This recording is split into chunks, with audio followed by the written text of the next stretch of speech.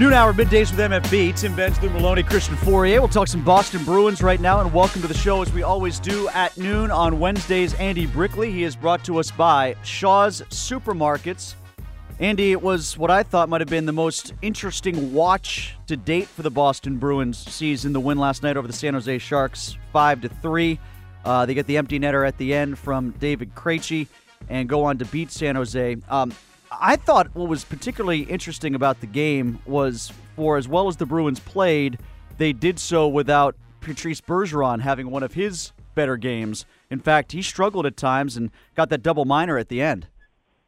And if you're looking for signs that this team is starting to get a little closer to the identity that they want, then that is a real good sign, and it's amplified because it was not one of his best games. And with him in the penalty box, I think you get a pretty good idea of what a great effort it was by that penalty-killing group, knowing that their key guy was in the box, and that not only did they want to do it because they needed the 2 points and they needed the win, but it was also because they wanted to have his back, so to speak, because he's very rarely in those situations, those negative situations. So a real good effort, and it was interesting that both teams used timeouts in that situation. Obviously, San Jose wanted to have their top 5 guys on the ice for the entire 4 minutes in order to get the tying goal. And then the Bruins were able to use their timeout to make sure that they had Seidenberg and Shara on the ice because they were immense in that situation. So good win for Boston last night, and they looked a little bit more like the team we want them to be. Yeah, Bergeron, -2, 9 and 13 in the face-off dot, and we talked about the penalty at the end. The PK unit bailed him out, as you talked about. Andy, on the positive side, from the special teams point of view as well, when it comes to the power play, we got to talk about that too. I thought the first 2 power plays where they scored looked real smooth, lots of puck movement. Krug in particular, I thought was very good. What did you think of the power play last night? Well, I love the fact, first of all, that they have 2 units that they can go to. There's a healthy competition between the 2 units as to who's going to be the supreme power play, which is always good in-house competition. The fact that they each have a mobile defenseman out high, 1 unit with Krug, 1 unit with Hamilton. Krug, the last 3 games, has been just phenomenal with his skating ability, his creativity. The fact that he was able to slide over and play the right side in that second pairing last night with Seidenberg was a very good move because the combination of Bartkowski on the left and Seidenberg on the right for both an exhibition game and one of the regular season games was not successful by a long shot. So to move Krug up there and then to have him be the force that he's been, the offensive power that he's been, at even strength as well as on the power play. But the power play is real good, and you're exactly right, Tim. When they move and move the puck quickly and create different passing seams and get traffic in front of the net and give themselves a number of different options, and you keep your bodies fresh because you have the 2 units, then you're going to have a pretty good and pretty successful power play. Yes, power plays can be a little streaky, but they have the personnel and they have the understanding of what that power play should look like and how it scores goals, and it can be a difference maker like it was last night. Yeah. So you mentioned this, this team starting to look like a Bruins team. It seems like a lot of guys contributed. 9 different players recorded at least 1 point. Is it just the fact that there's been more time has gone by, a step up in competition, realization that, okay, we can't let ourselves get too far behind as far as, wins and losses? All of the above.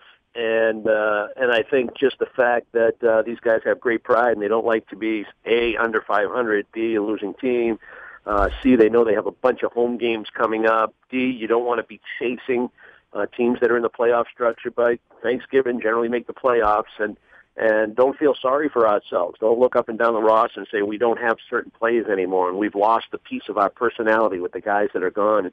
Hey, we still have our core group. We still have enough talent to be winning hockey games, and let's play to our strength. And don't underestimate the team defense and strength down the middle. I know that's something that we talk about ad nauseum.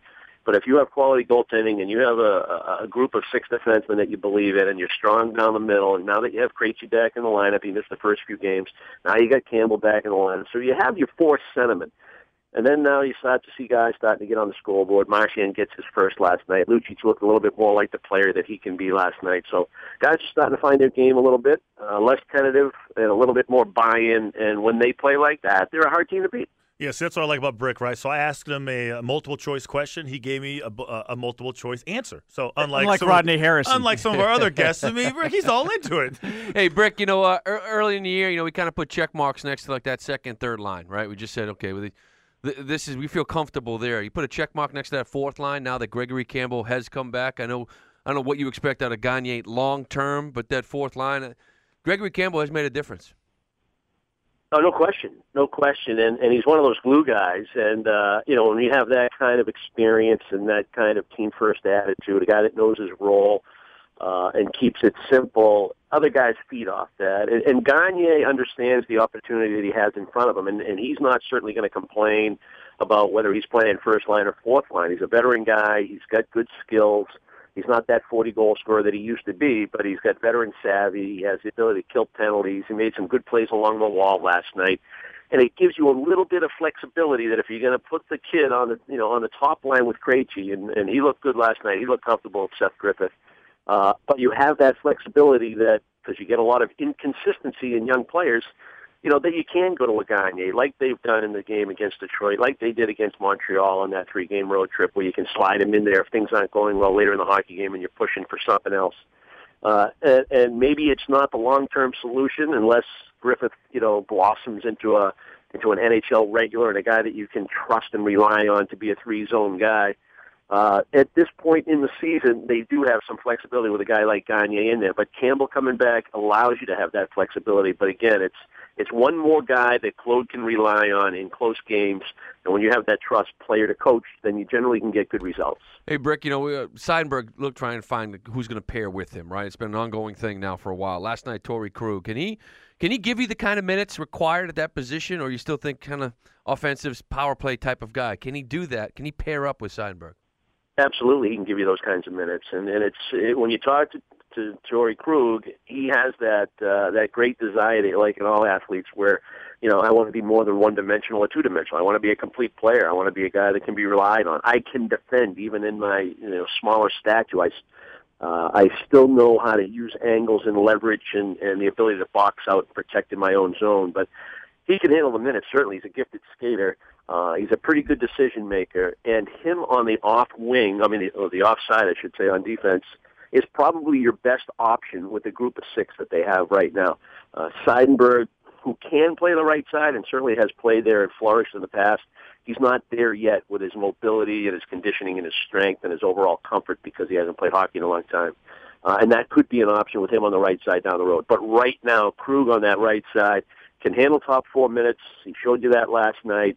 And he's a guy that has a tremendous desire to be a complete player. And yes, there will be some bumps along the road. There'll be some games where he will struggle at times because he's still a young guy looking for that consistency.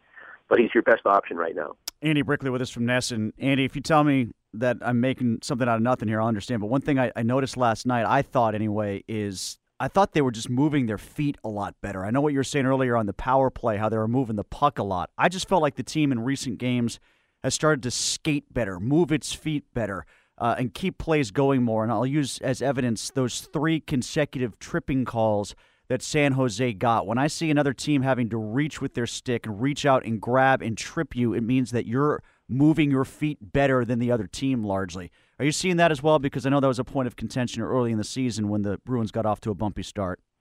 I do, and that's something that all the elite teams in the National Hockey League, if they don't skate, they're not going to be a dominant team. And the Bruins, they go into Detroit. Detroit wants to be a skating team. They're a young team. They're trying to develop young players. They need to play an up-tempo game.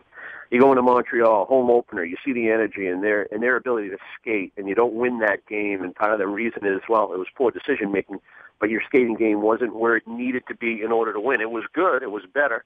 They went into Buffalo, inferior team, but they skated even better. So, they got better with each game on that road trip in terms of the skating game.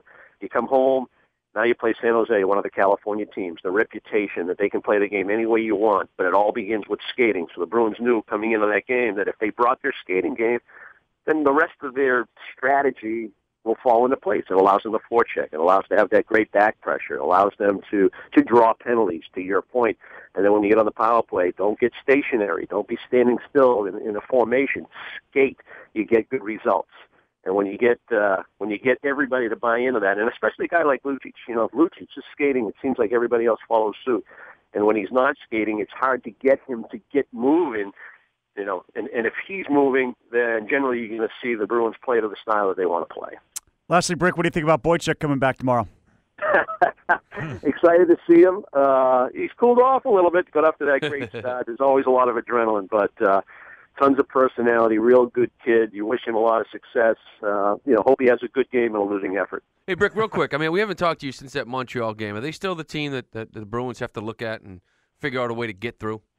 Absolutely. Absolutely. That was a game where the Bruins did a lot of good things, but they had some mental lapses, and a team like Montreal, you can't afford to have as many mental lapses as they had. There's still that tough matchup for Boston, and this battle for first in the division and the season series will be a long one, and it'll be a tough one. It'll be their biggest challenge this year. Brick, thanks so much. Appreciate the time. You're not worn out after last night. I mean, you guys were the stars of your own show last night, it felt like. Going down, dropping the puck at center ice, Nesson night, the whole nine. Well, it's easy for me because I just ride Jack's coattails. Thanks, Brick. Appreciate it. Okay, fella. All right, that is Andy Brickley. Joins us once a week to talk Boston Bruins hockey